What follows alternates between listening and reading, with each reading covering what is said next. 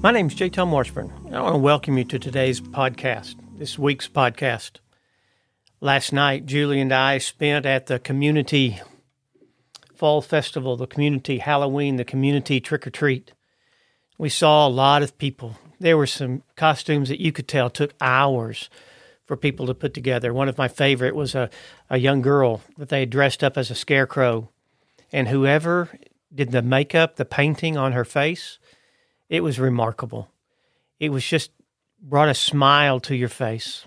You know, there were a lot of people spent a lot of money and a lot of time getting ready for that event and for that party.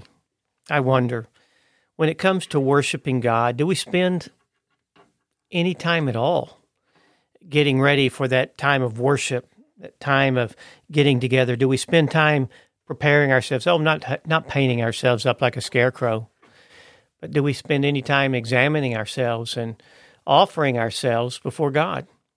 You know, I think it would make all the difference in the world in the way that we worship if we spent some time getting ready, if we spent some time just preparing ourselves to worship, remembering what God has done for us, planning how we want to offer ourselves to Him, remembering the blessings that He's given to us. It's hard to remember those blessings at times, especially this time of year. We're watching political ads where people want us to be discontent. We're watching holiday ads where people want to sell us stuff and let us know that the stuff that we bought last year that we couldn't live without is no longer good stuff. We need better stuff because we can't live happy if we don't have that stuff.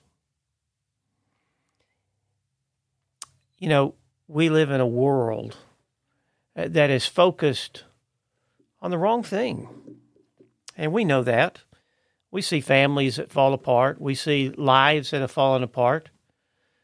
When it seems like there's more and more people that are just turning angry and turning violent, we know that the situation in this world is not good.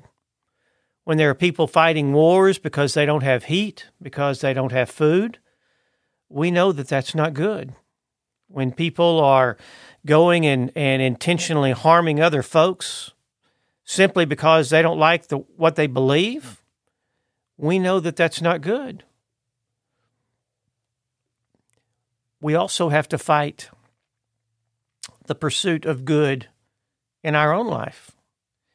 You know, it's easy for us to drive down the street and go, man, I wish I had a nicer house.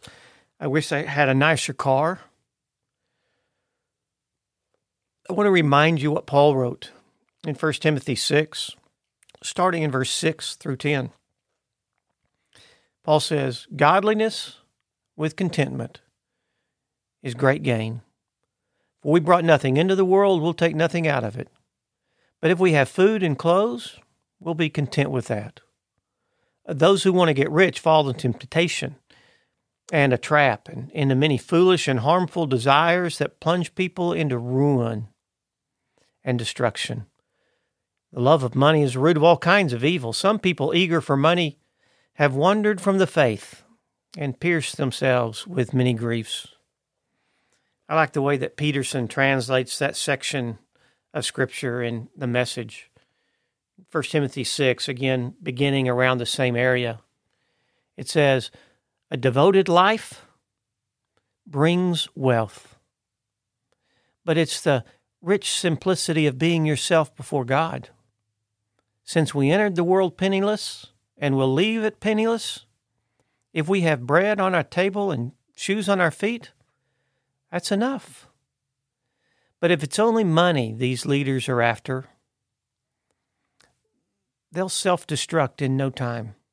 Lust for money brings trouble and nothing but trouble. Going down that path, some lose their footing in the faith completely and live to regret it bitterly ever after. So as I end this podcast, let me end it this way. What are you really after? If you had to narrow it down to the irreducible minimum, what are you really after? Are you after pursuing God and His passion and His pleasure and the things that He values? Are you after loving God, loving others? Or are you after just taking care of yourself and making yourself look better than those around you? Are you after the pursuit of money more than the pursuit of the holy? Paul says if you are, you're destined to fall. And I'll tell you, there's no contentment in that path. But when you learn to trust in God, even in humble circumstances, you can go to bed at night content, knowing I have a Savior who knows my name, cares for me, and longs for me to be with Him for all eternity.